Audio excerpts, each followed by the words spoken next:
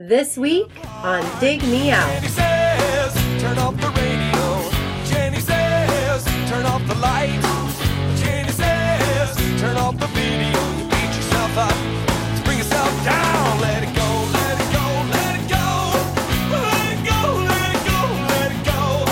When the world is coming down on me, I'll let it go. With your hosts, Jason Ziak and Tim Minichi.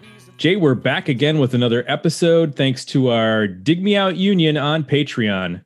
You can help us make the next episode happen by joining us at dmounion.com or digmeoutunion.com. Jay, for as long as I've been doing that, you'd think I have it memorized, but no, I still have to read it every single time because if I don't, I will screw it up. You're going to get there eventually.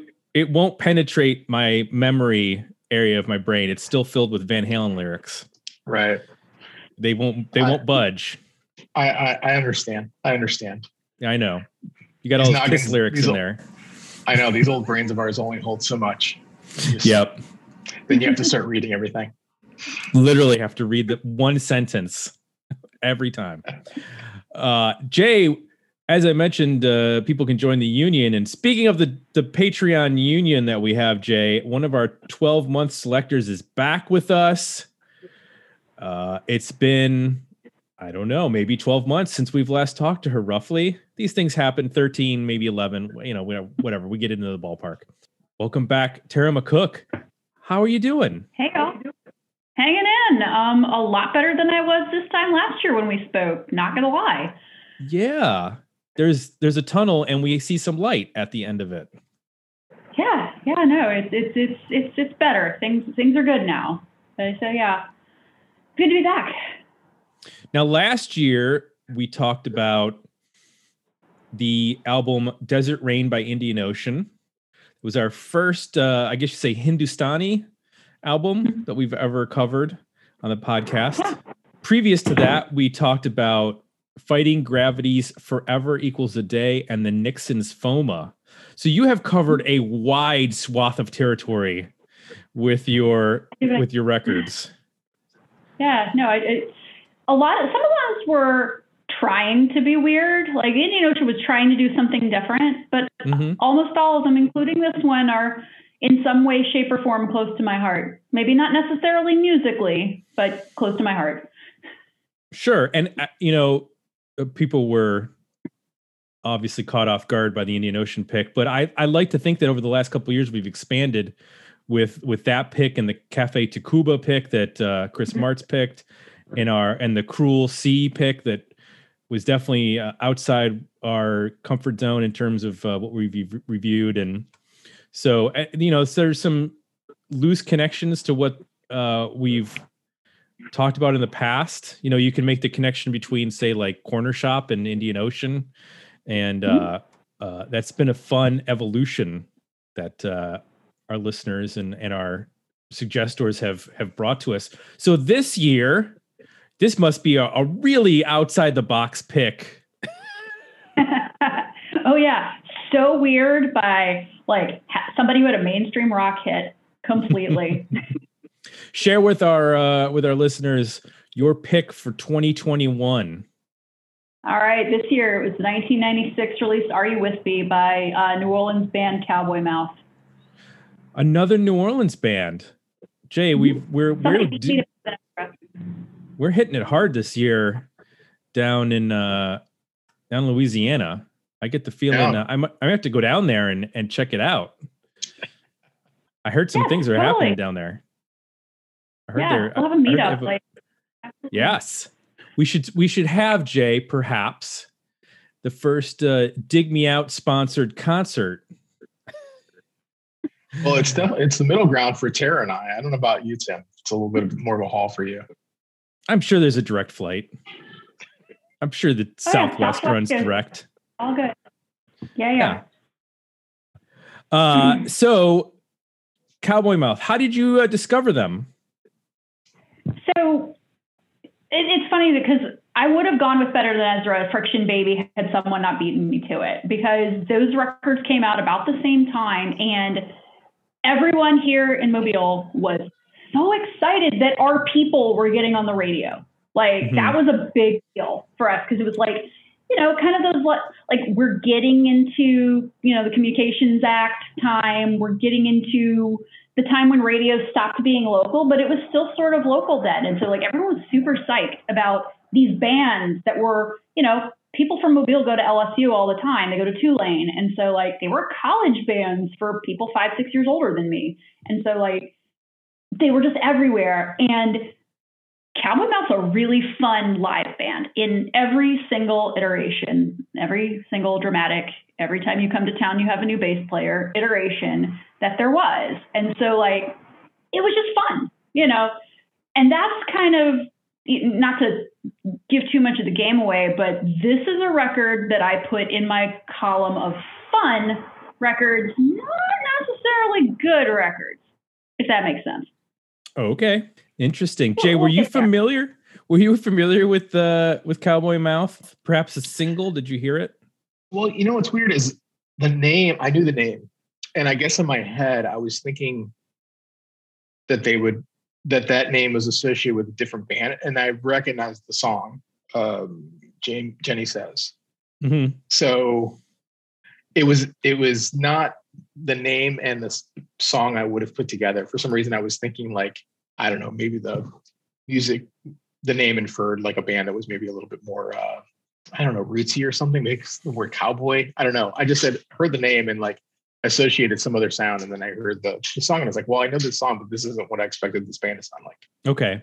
I was not familiar with them. Like you, I kind of remembered the single, probably played it at the radio station, probably had a promo single that we played back in 96, but I didn't know where the name and the song connected until we got to this point. Let me give you a little history on this band so we're all on the same page here. History of the band. The band formed in 1990. The name comes from a play by Sam Shepard and Patti Smith, and it means one with a loud and raucous voice. They put out a number of records before, well, a couple of records before this. Word of Mouth was released in 1992, and then It Means Escape was released in 1994 on the label Valley Entertainment, which was an indie label. Then they got picked up by MCA, and Are You With Me was released in 96, in actually July of 96, was followed by Mercyland in September of 98. And they've released a number of records since then. Easy in 2000, Uh-Oh in 2003, Voodoo Shop in 2006, Fearless in 2008, This Train in 2012, Go in 2014, The Name of the Band Is in 2016, and The Name of the Band Is Volume 2 in 2018. They've also put out some EPs, some live albums. Now, what's interesting is for some of the members, this was not their first band. Drummer, lead vocalist, frontman Fred LeBlanc, he's a founding member of the band. He was in the band Dash Rip Rock before this, which was like an 80s, I want to say like an 80s roots rock band.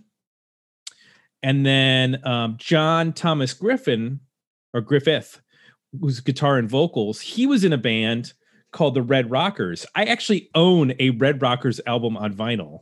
They were like, like 80s, I don't know, they were like new wave with guitar, heavier guitars than just, keyboard driven new wave, more like punky new wave. And I have their recent album you picked up. I got it a couple like months ago. Just one of those like random $2 buys off of Discogs.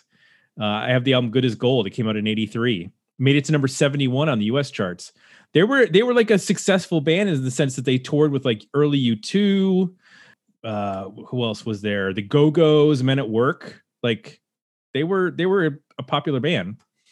Those were the two founding members that are still currently in the band. There were a couple other folks that are founding members. The current band, tying this in, Jay, features on rhythm guitar and vocals Matt Jones, formerly of Jimmy's Chicken Shack.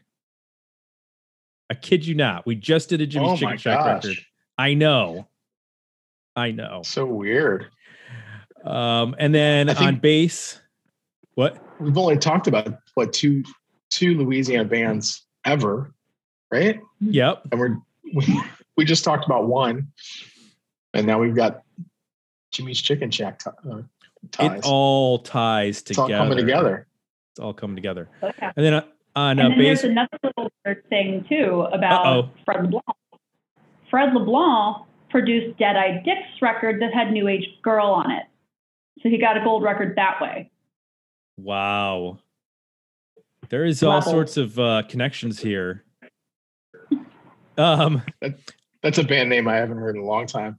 Yeah, that's true.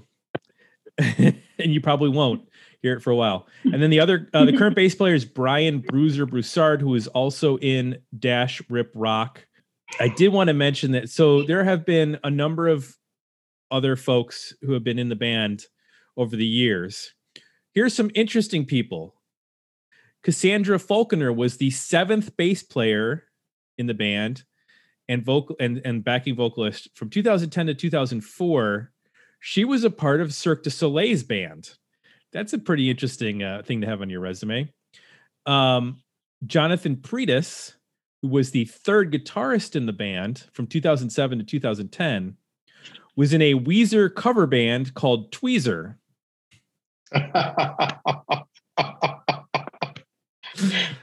Oh my. Okay. Come on. You got to love that. Yeah. No, that's extremely New Orleans. Yeah.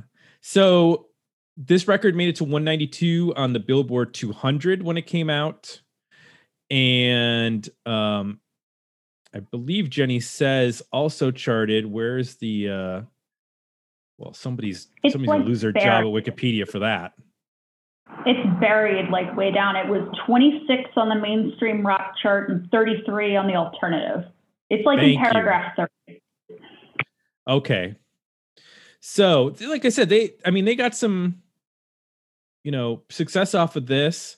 They, as it's written in their bio, they transitioned to more of a live band, in terms of after they left MCA and not necessarily scoring a big record deal after that. They've made some interesting inroads here and there.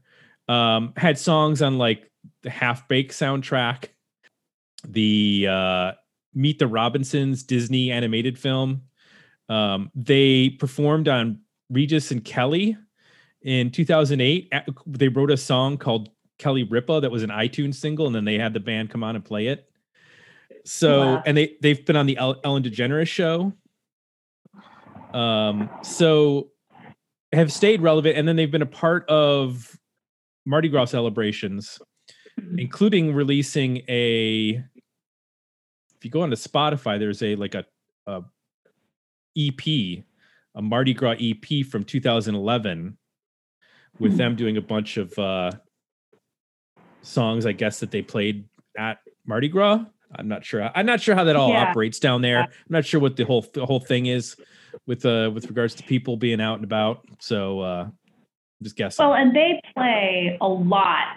They, especially in the 2000s, like in the 2000s tipping into the 2010s, they were a heavy gigging band. Like they do a gig in DC when I lived there every single year, which would be like the Gulf Coast Expats show where we would all just flock to 930. They do the 930 club and they'd sell it out, because people in DC are from everywhere. So it'd be like our contingent. It's like our time to have our band.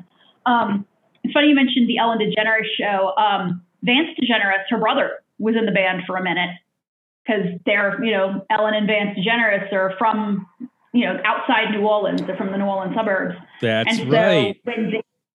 When they released that record, one of the songs that was on it was kind of a Katrina elegy kind of thing. And so they came and played that song on Ellen's show in the wake of the storm. So he was their second guitarist, following Paul Sanchez, who's the founding guitarist. And Vance also played in bands The Cold and the Backbeats and was a correspondent for The Daily Show. I had no idea. I remember seeing him on The Daily Show, and I had no idea he was Ellen DeGeneres' brother. Yeah, it was one of those things like they both got famous separately, but then when I as Ellen has gotten older, you can kind of see the resemblance a little bit more. I'm just like, oh yeah, clearly, of course they're related. Interesting. So that's the basic history of Cowboy Mouth. We should talk about Patreon, where we had people vote, and then they left some comments about the album. So Dan Goodseed says, I was a huge fan of Jenny Says back in the day. I never saw the band live, but I had a VHS of a live show. And there's something about the lead singer being the drummer that just adds a lot of energy and makes the show rock. How many people have a VHS of a band they saw in the 90s? Raise your hand. The band is defined by big drums, catchy guitar riffs, and vocals belted out by a man with his really big lungs. That said, not every song is a hit, and I wasn't super into the Christian rock part of the Christian rock band part, but there's a few catchy songs beyond Jenny Says on there that makes it easily earn a better EP. Patrick Testa says, another Louisiana band. Who's next? Buckwheat Zydeco? Zydeco? Sorry. Zydeco. I guess if somebody suggests them, we'll have to do that. Not quite as big as Better Than Ezra, but they are a big draw at the New Orleans Jazz Fest year after year. Cowboy Mouth is pure rock and fun. The drummer is a front man, and Jenny Says it's a friggin' monster live. P.S. The name of the band is... I don't know what that means. Name of the band is... The name of the band is Cowboy Mouth. It's a live show thing. Oh, gotcha. Yeah. Gavin says, I've never heard of this, but that's the worst band name I've ever heard. I don't agree. There are far worse band names. Is there a decent explanation? I already provided that, Gavin. I hope you rewind about 7 minutes. Sounds like a sex act. Gavin? Not here. What? Not here, Gavin. Wow. Maybe in Australia. Yeah, I don't know what you guys are doing down there. Maybe where you put the beetroot on the hamburgers, but not here. Jenny Says was okay, then all downhill, pretty bland and not into the Christian element. That said, I could see them having a song opening a sitcom. Okay, well, so that puts them in like the Rembrandt's territory, I guess. And Cheap Trick. I mean, Cheap Trick had a sitcom song for a while. It was a cover, but that's not too bad. Kyle Bittner, the first time I listened, I really enjoyed it. It was upbeat and positive sounding. Sort of like Ted Lasso. It's a Ted Lasso of music. The sound reminded me of Canada's Lowest of the Low. Upon further listens, I found that it was not as good as I initially thought. See, that's why you just listen to everything once and you move on. So you just leave with that first impression. Even though it was positive and upbeat, I found the vocals grating and the lyrical content overbearing. Better EP. Okay, so we got a lot of better EPs so far. And then Darren Leach said, I never heard of this band and I was keen to give it a listen. Sorry, just didn't inspire me. This sounds like a band who's unsure of their sound. One song is soft rock, next is alt rock, next pseudo funk. What is going on with the track Love of My Life? This album is where the 90s went completely wrong. Now that's taken it in a very harsh direction, Darren. As per track 6, this album is laughable. Sorry, Tara, don't hate me. I think you're allowed to do whatever you choose. Yes. So that's the feedback. We'll get to the actual poll results at the end of the show. Jay, tell me, down in beautiful, where is South Padre? Is that in America? It's almost Mexico. It's right on the border. It's where Elon Musk has his rockets. I hope they don't blow up and the debris falls on you. Well, yeah, the locals here are not happy. Some of them aren't for that reason. Apparently, they have a launch soon. Blow up the ones that don't pan out, and then just the pieces float around the Gulf. Oh, that's cool. Yeah, that's great. Well, with that in mind, tell me one thing you liked about "Are You With Me" by Cowboy Mouth. Yeah, a super strong sense of melody with this band. You get some memorable lines here and there, but just overall, I think vocally, like the melodic sense is there. It's, pretty high level of craft too, from a songwriting standpoint. And everybody's playing to the songs. Like, even though there's elements of this I can tell probably work pretty well live, it doesn't cross the line over to being like jammy or anything like that. It's, it's still very much, they're all playing to service the song. I like the edgier stuff. I think they can do like something like Man on the Run is a good example of like, it sounds like a fun driving song. I mean, I think that's the kind of the idea of it. It feels that way. I think it delivers kind of a Bryan Adams, kind of anthemic feel to it.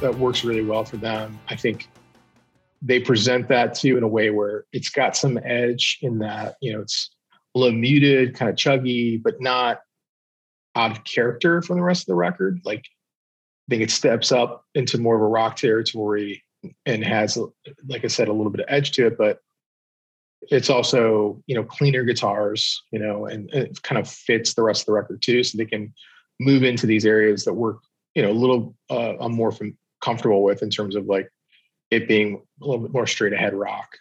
And they do it in a way that's, sounds authentic. It fits the rest of the record and, fresh. Like, it feels bright and fun, even though it's got a little bit of edge to it. I think Jenny Says kind of falls in that territory too, where, even musically that's got a little bit more darkness to it. Even though it's kind of bouncy, but still like there's something about it that just has a little bit more flavor. So I like that. I also like that when they step into maybe more of an Americana or almost like storyteller kind of vibe, songs that are about people and whatever, so an event or something that happened, and it's got a little bit of twang to it, just a touch. That seems to work pretty well too. So they can move in and out of genres a little bit. I think one of the comments kind of alluded to that at least that person, it almost sounded maybe too divergent. But I thought it, from that standpoint, like they cover some ground in terms of moving into other genres, but for the most part, you still know it's the same band. It doesn't, I think, at any point like switch so much that you're like, okay, this is totally out of left field. So I think I'm left with, a group of songs that seem like they're written to be very accessible and maybe even hits. There's at least some intent here to make this as pop friendly as possible. Well produced. Can you still hear me? I can hear you. You just changed microphones. Interesting. So does it sound better now? Yeah. Now you sound good. That was weird. It just like paused for a minute and then you came back with a better mic. It literally just switched. I don't know why. It literally just automatically switched for me. So let's start the whole show over.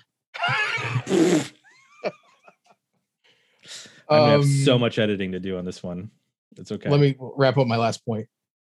So I hear, strong songwriting. I hear a great melodic sense, and I hear production that is very, focused on the songs.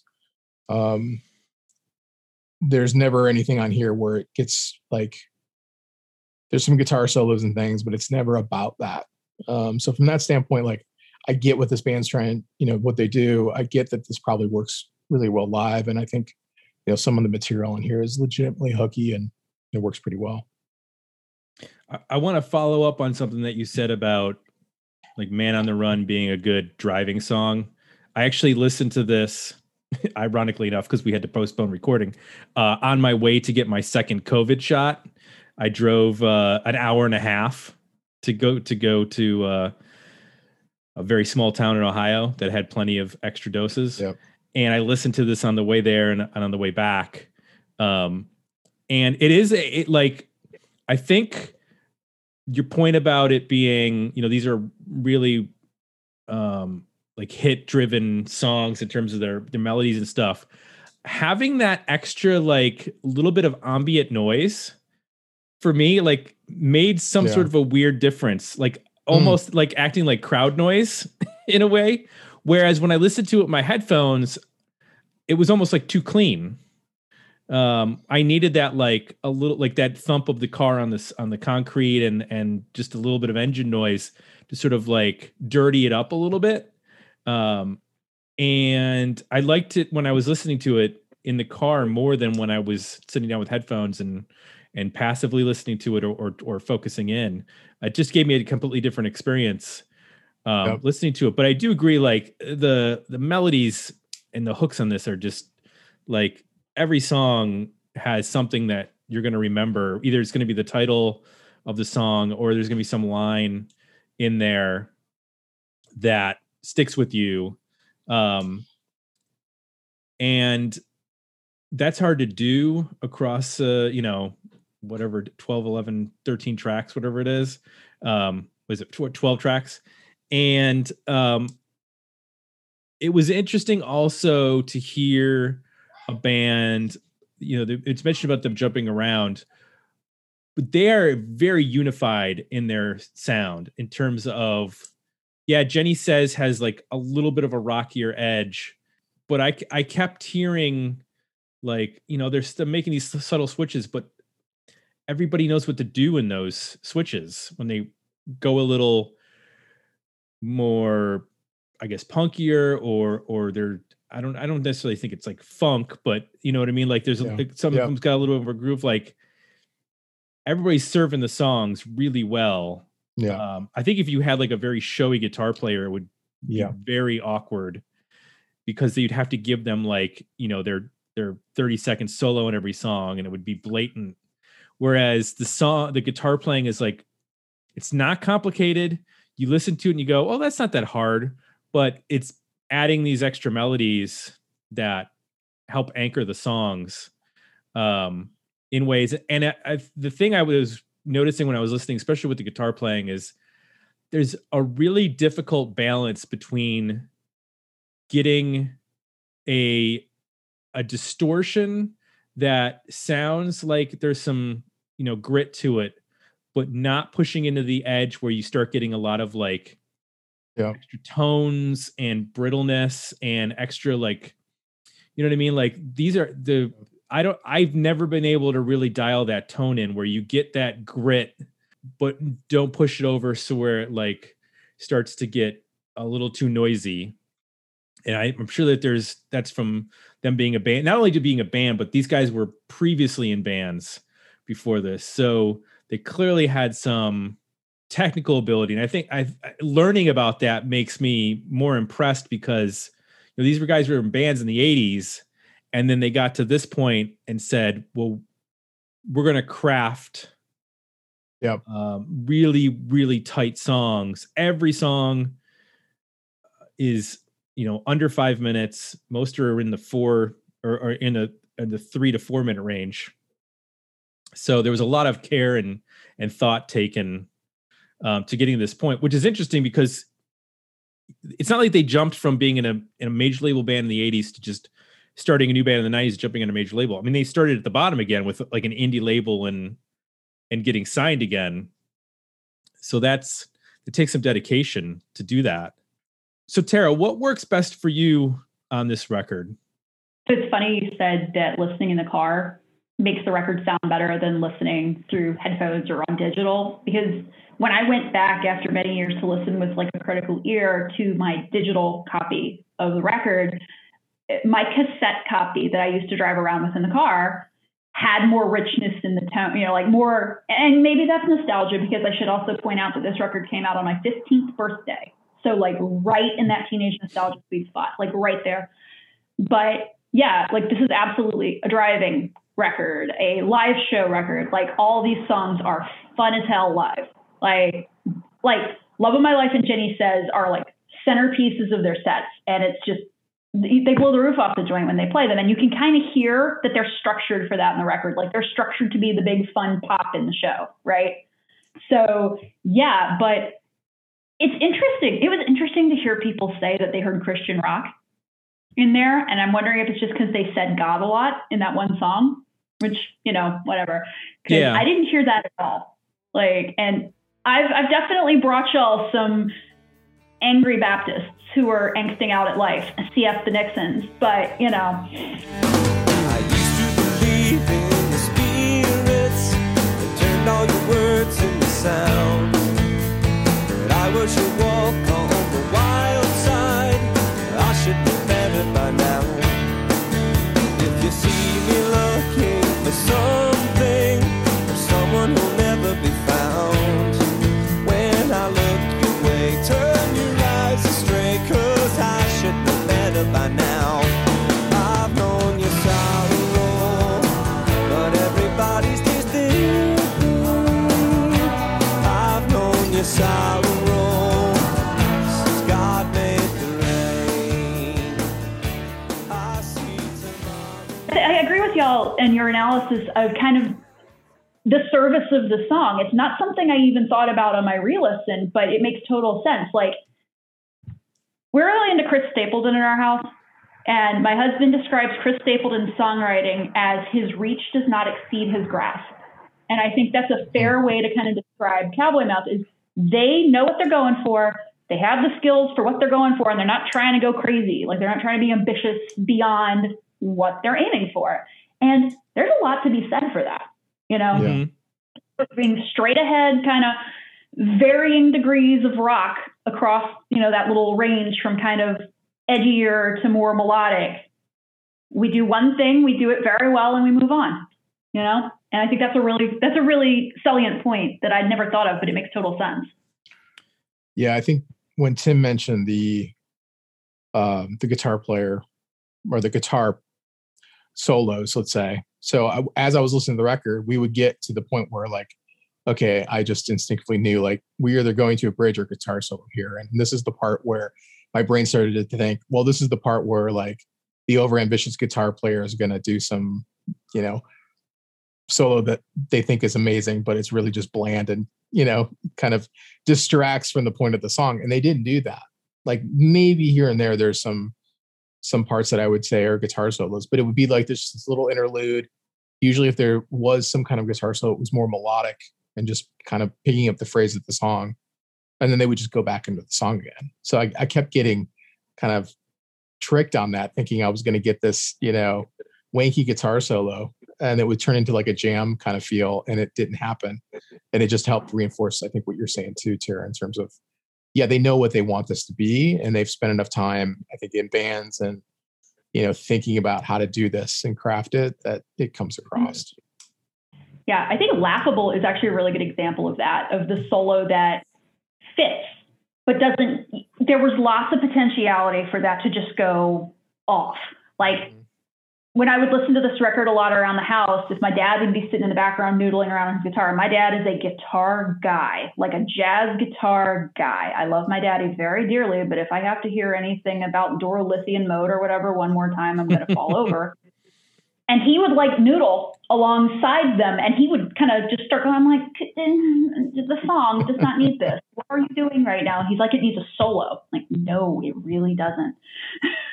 No, I mean, that song is like a Gin Blossomy jangle pop song, to say jangle pop, you know, when I was calling their second record non-jangle pop. I did want to address something that Darren Leach said about Love of My Life. When I hear that, I hear Bo Diddley, and I totally get like the blues Southern connection, where like you would play that song live, but then there would be a long, like, there would be an interlude, or not an interlude, but there would be space for the singer to vamp. The love of my life takes my lunch for breakfast. Mary, I thought that a man might starve. You smoked dope, but now she's accent. I don't mind tearing me down with a full-length mirror, praying for death while the beauty fades. She'll go anywhere, any man will lead her. I don't mind. She's not the love of my life anymore. I heard you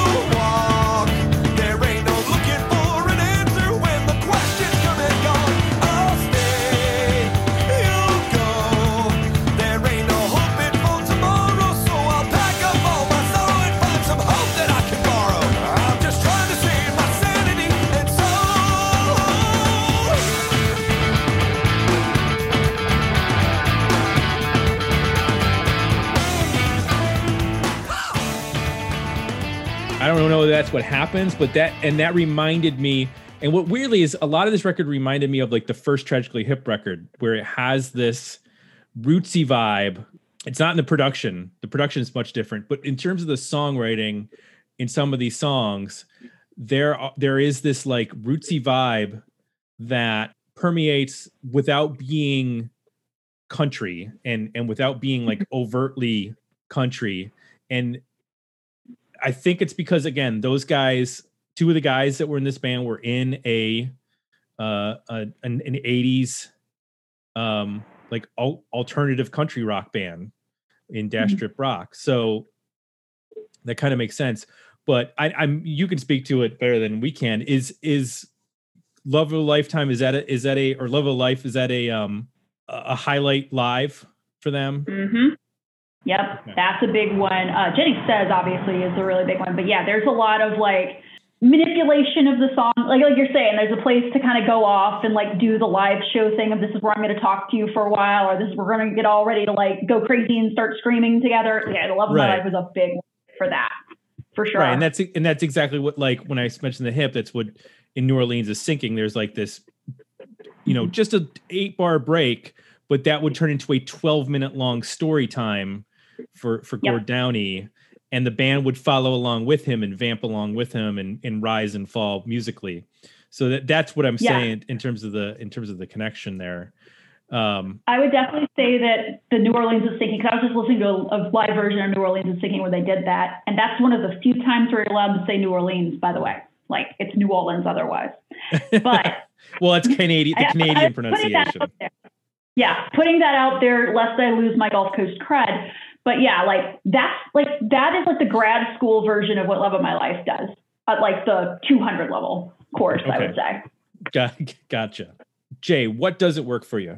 Well, the flip side of heavy craft sometimes can be that it comes, some of the material comes off as these could be Disney songs. Like they are that high a level of craft, right? You're hiring like the best professional songwriters, that are writing, songs that can be hits, but also can fit movies and carry scenes, which takes a huge amount of craft. And like, there are moments where like, how do you tell someone like that could be in Frozen? Did you ever know me? I swear that I have tried. Did you ever need me? I feel like I just died. Did you ever want me? I swear that I have tried. How do you tell someone you don't love them?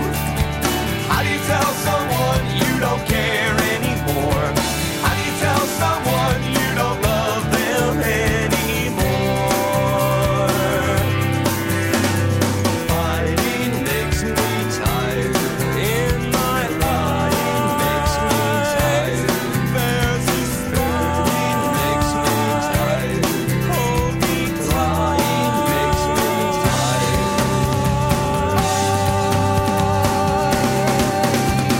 Tina says, I wish that I had never seen you smile. Your name is written on my soul in alphabetic file. Or I think, Love of My Life could be in Tarzan. Like these sound like songs I could picture in big hit Disney movies. So because they're so broad. Yeah. Musically, I get especially when you mix in a little bit of that genre feel, like, oh, this is kind of got a Bo Diddley feel, but and I think there's something about the way like he enunciates super clear, which is something else you hear, in those Disney movies. And this very sophisticated melodic sense, a lot of that stuff is not simple melodically. Lyrically, can get a little wordy, which is another characteristic of, that sort of thing. So and then the production wise, it's super crisp and punchy, and it's not overly edgy, but it's got a little bit of flavor in there. So there are some moments where I felt like, I was heading, and while I could appreciate that, like, oh wow, I could totally hear this in Tarzan. I'm also like, well, but this sounds like a Disney movie, So there were some songs and some material on here that just went like too soft for my taste. So I tend to gravitate more towards the edgy stuff, and those things that went the other direction either got a little too off the script for me, or sappy, little goofy here and there lyrically, maybe. So, that's when the album didn't work, what was going on for me. Yeah, I don't think the production does them justice, because the songwriting is really good, but it's so clean that, like you said, these sound like, in some instances, like show tunes. Like I actually was curious to know if he had like a theater performance background, because he's able to, like you said, enunciate, project, like his voice is so strong. Yeah. But then he's also able to like riff really quickly, which is a hard thing to do. I mean, you're talking like, someone who's spitting Hamilton verses. This is like, there's some really tricky stuff on here. But then at the same time, he's able to cover like very like adult oriented rock type sounds that are not my jam. And it's not the whole record. And I think like the people that were getting caught up on the lyrical content outside of God Makes the Rain, I didn't get a ton of that on the rest of the record, unless I just missed it. But I feel like I was paying attention.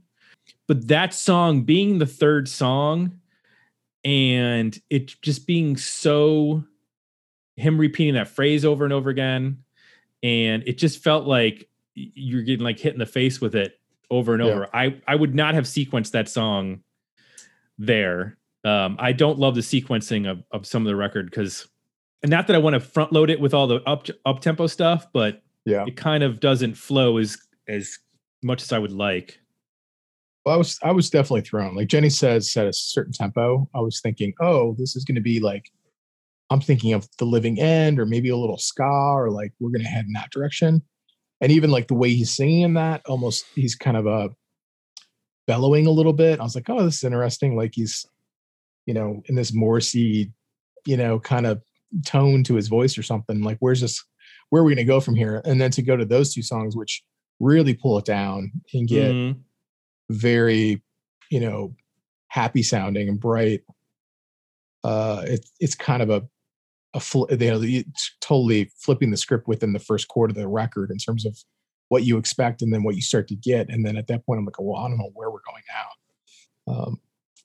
I think from there on out, it was kind of an up and down. Like things were mixed a little bit better in terms of, trading songs off. But yeah, it's a weird sequence of, 3 or 4 songs there at the beginning.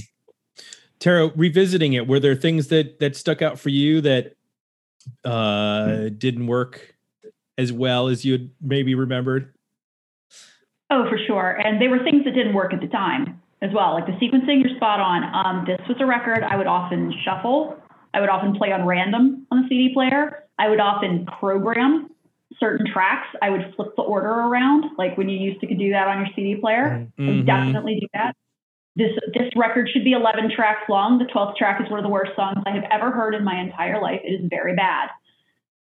Yeah, and some of the things that they tried to do, like How Do You Tell Someone, is a really interesting song, especially in adulthood, having now been through a divorce once in my life, right? Like those are dark, heavy lyrics, but it's how do you tell someone you don't love them? Like it's very much like, it's a level of discordance that I didn't pick up the first time. And the second time after having had that experience, it's like, I don't know if that plays right, So yeah, like there's definitely like, and that kind of showy thing is not also something that I didn't really think about until I said it out loud. But yeah, it's absolutely produced like in all the best ways and also all the worst ways, right? Like I'll tell on myself a little bit about God Makes the Rain.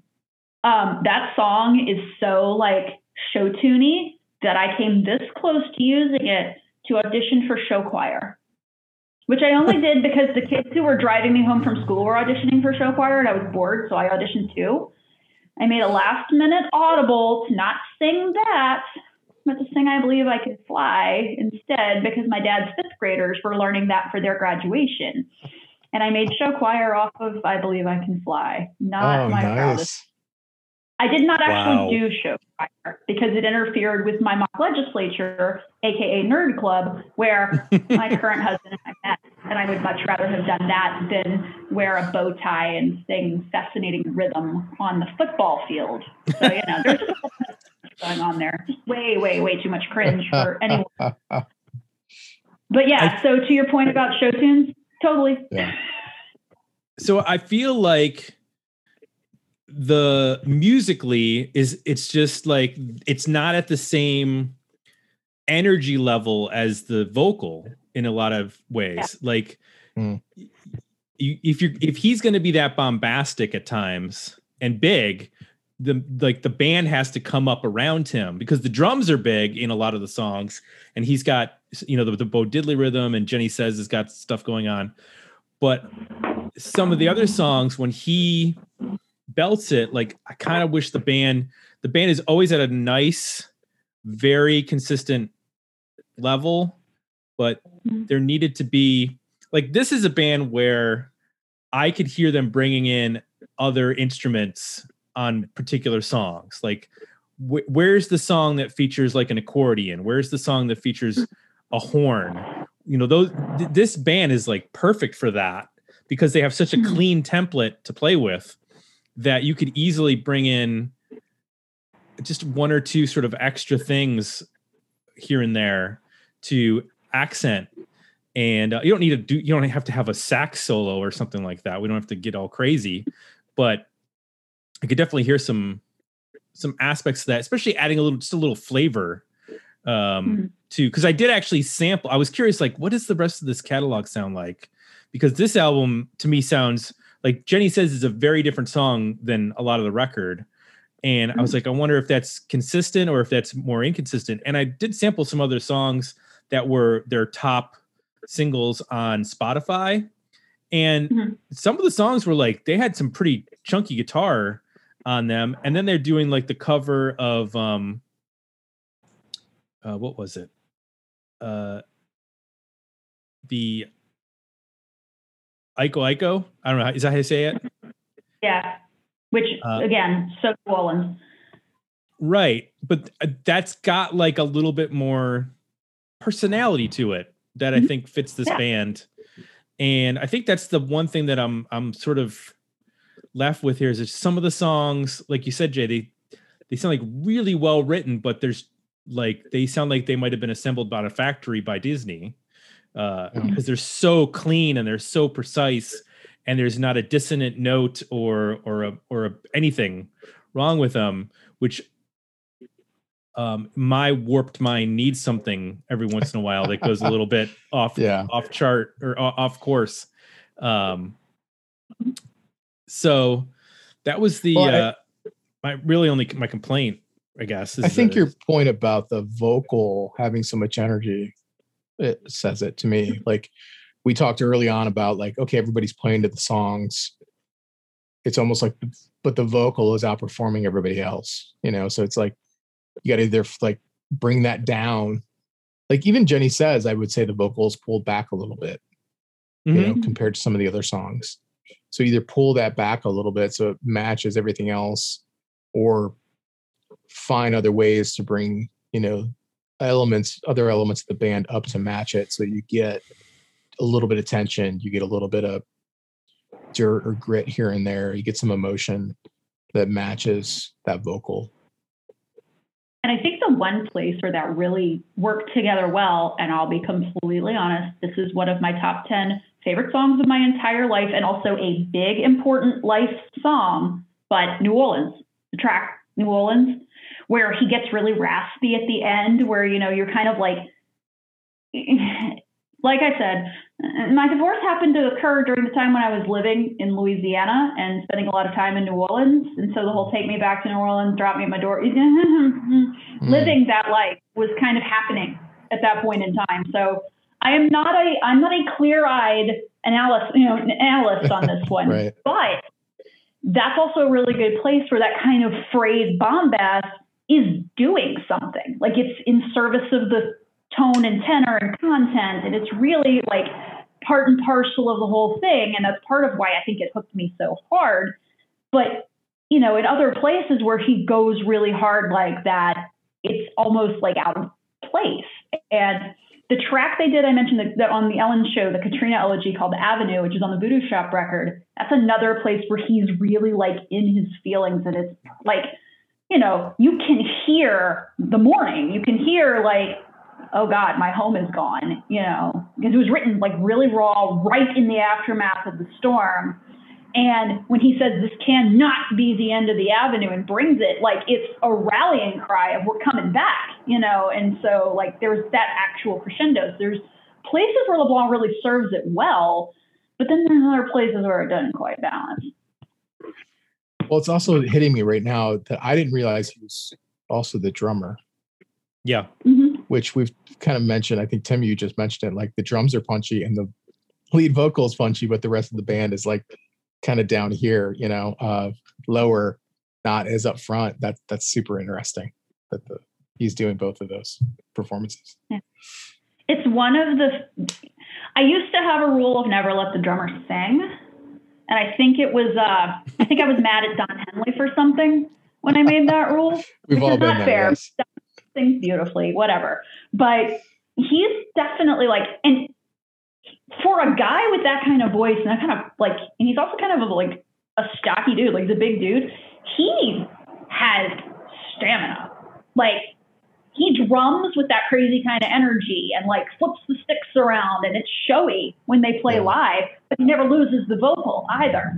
Or at least he didn't used to. I haven't seen him in a few years, but like, it's, when I was seeing them a lot at the height of their touring, like he could really bring the energy and not lose a beat, literally or figuratively. The only Eagles song that I like is Those Shoes. Okay. No love for I Can't Tell You Why. Just telling you, Joe Walsh wrote it. That's why. There you go. It's a Joe Walsh Don Felder collaboration, but it's definitely a Joe Walsh vibe on that song. But otherwise, I don't like the Eagles. It's got some talk box on it too, which is never a bad thing. Do you know that song, Jay? I don't know. I'm sure I do if I've heard it. I think we all know every Eagles song, don't we? It's one of their not big hits, but it's still a hit that gets played. But you should listen to it. I'm surprised it hasn't been sampled for like hip hop, because it has like a beat that could easily be sampled. It probably has. I don't even know it, but there's a reason that when my dad says a song has been overplayed, he says it has been eagle-eyed. That's a great, that's a great term. I'm going to start using that. Are you trademarking? Trademark John Cook. Yeah. Okay. I just need to text my dad just because I've talked about him so much. I think I would feel weird if I didn't.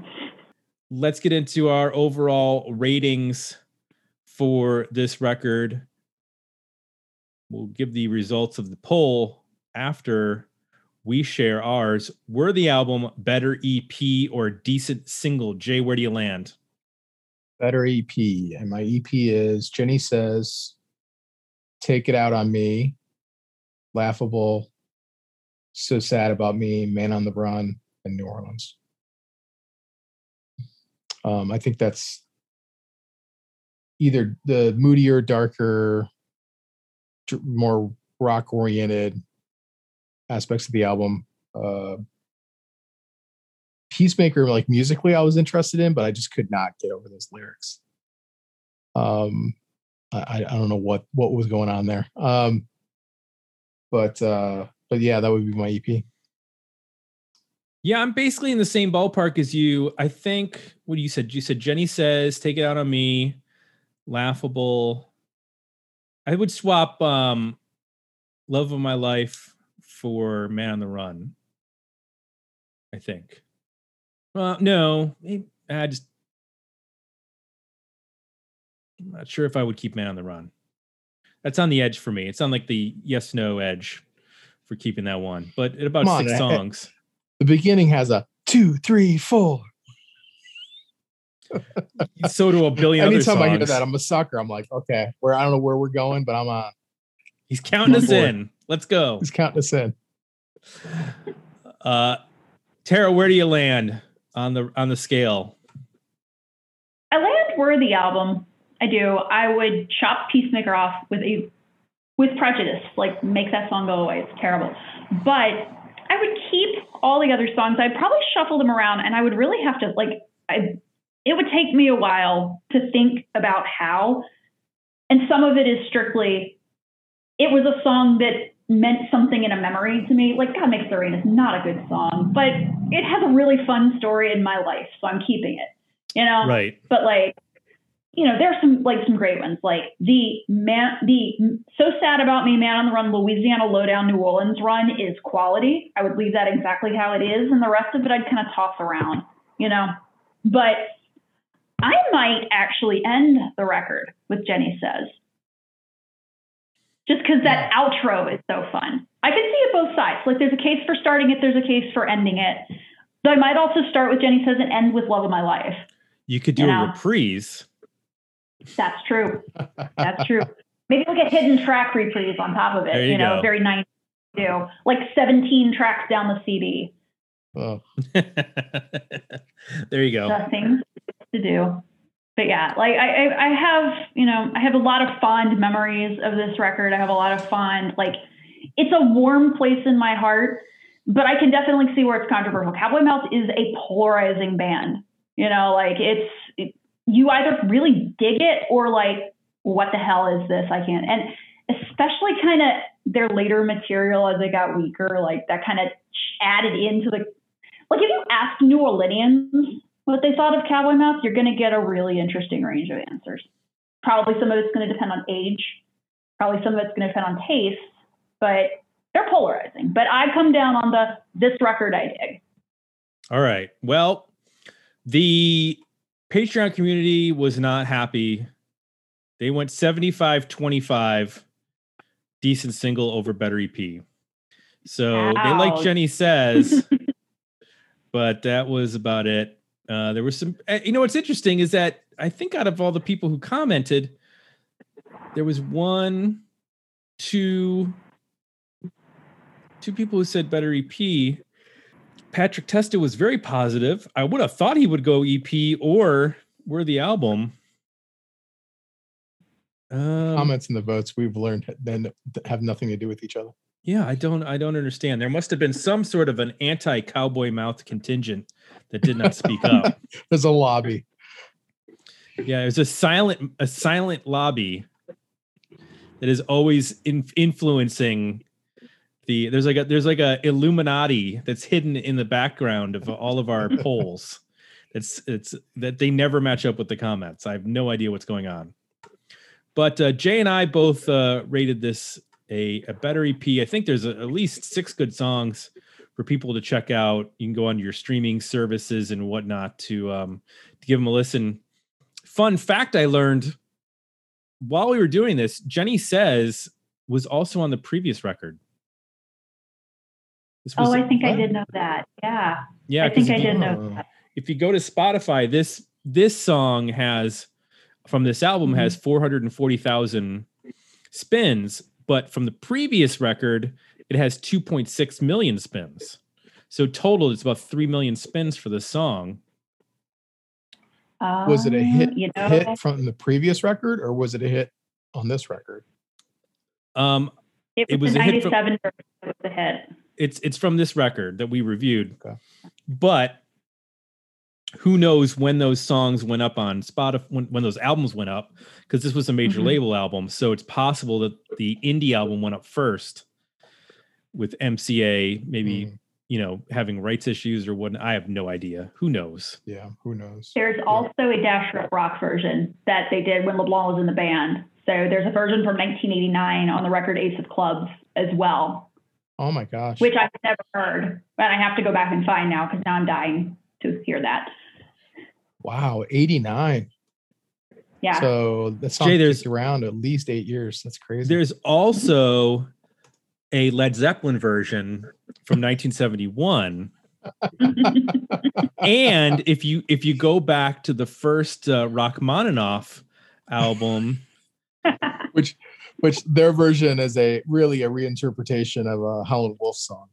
Yes. No, it's on the 1989 Dash Rip Rock album Ace of Clubs. And wow. Yeah. It sounds so, I don't know. It sounds so late 90s to me. Mm-hmm. That's. I want to go back and hear the 89 version just to hear if that's like, if I've got that 90s by association thing happening, or if there are actually sonic differences. Like maybe they punched it up. I'm listening to it right now. There's some more reverb naturally because it's 1989, but it doesn't sound that much different. Wow. Interesting. Huh. Because this, to me, it fit in with the, like a No Doubt, like that would go great with that in the late 90s. So to think they wrote it in the late 80s is crazy. Yeah. Just shows you that a good song stands the test of time. Yeah. True story. Tara, thank you so much for joining us on this episode and adjusting your schedule for my my shot recovery. Greatly appreciated that. Always a pleasure. It's always fun, and I'm glad you feel better. Thank you. I'll feel even better in a week and a half when I'm completely immune to all disease. Yeah. Running around the town licking doorknobs. When I'm an immortal with my bionic arms and legs. Like I'm like Lee Majors in that show. The $6 man. I gotta remind people, if you want to suggest a record, the way to do so is to join us over at Patreon. Sign up for the 12-month tier, and you can pick a record after 12 months, or you can just do the whole thing at once. So you just pick it right now. That's how that works. The other way is to go to digmeoutpodcast.com, throw your suggestion into the suggest an album field with some comments about why you're suggesting it. And then it'll end up in a poll down the road, and maybe it'll win the poll. And maybe people will be really angry that you put in a suggestion that blew everybody else away, and they can gripe about it over at our Discord channel, which is where people go to talk about everything that's happening in the world, mostly about music, but we do talk about other stuff there. It's a fun community that you can join just by being a part of our Patreon community.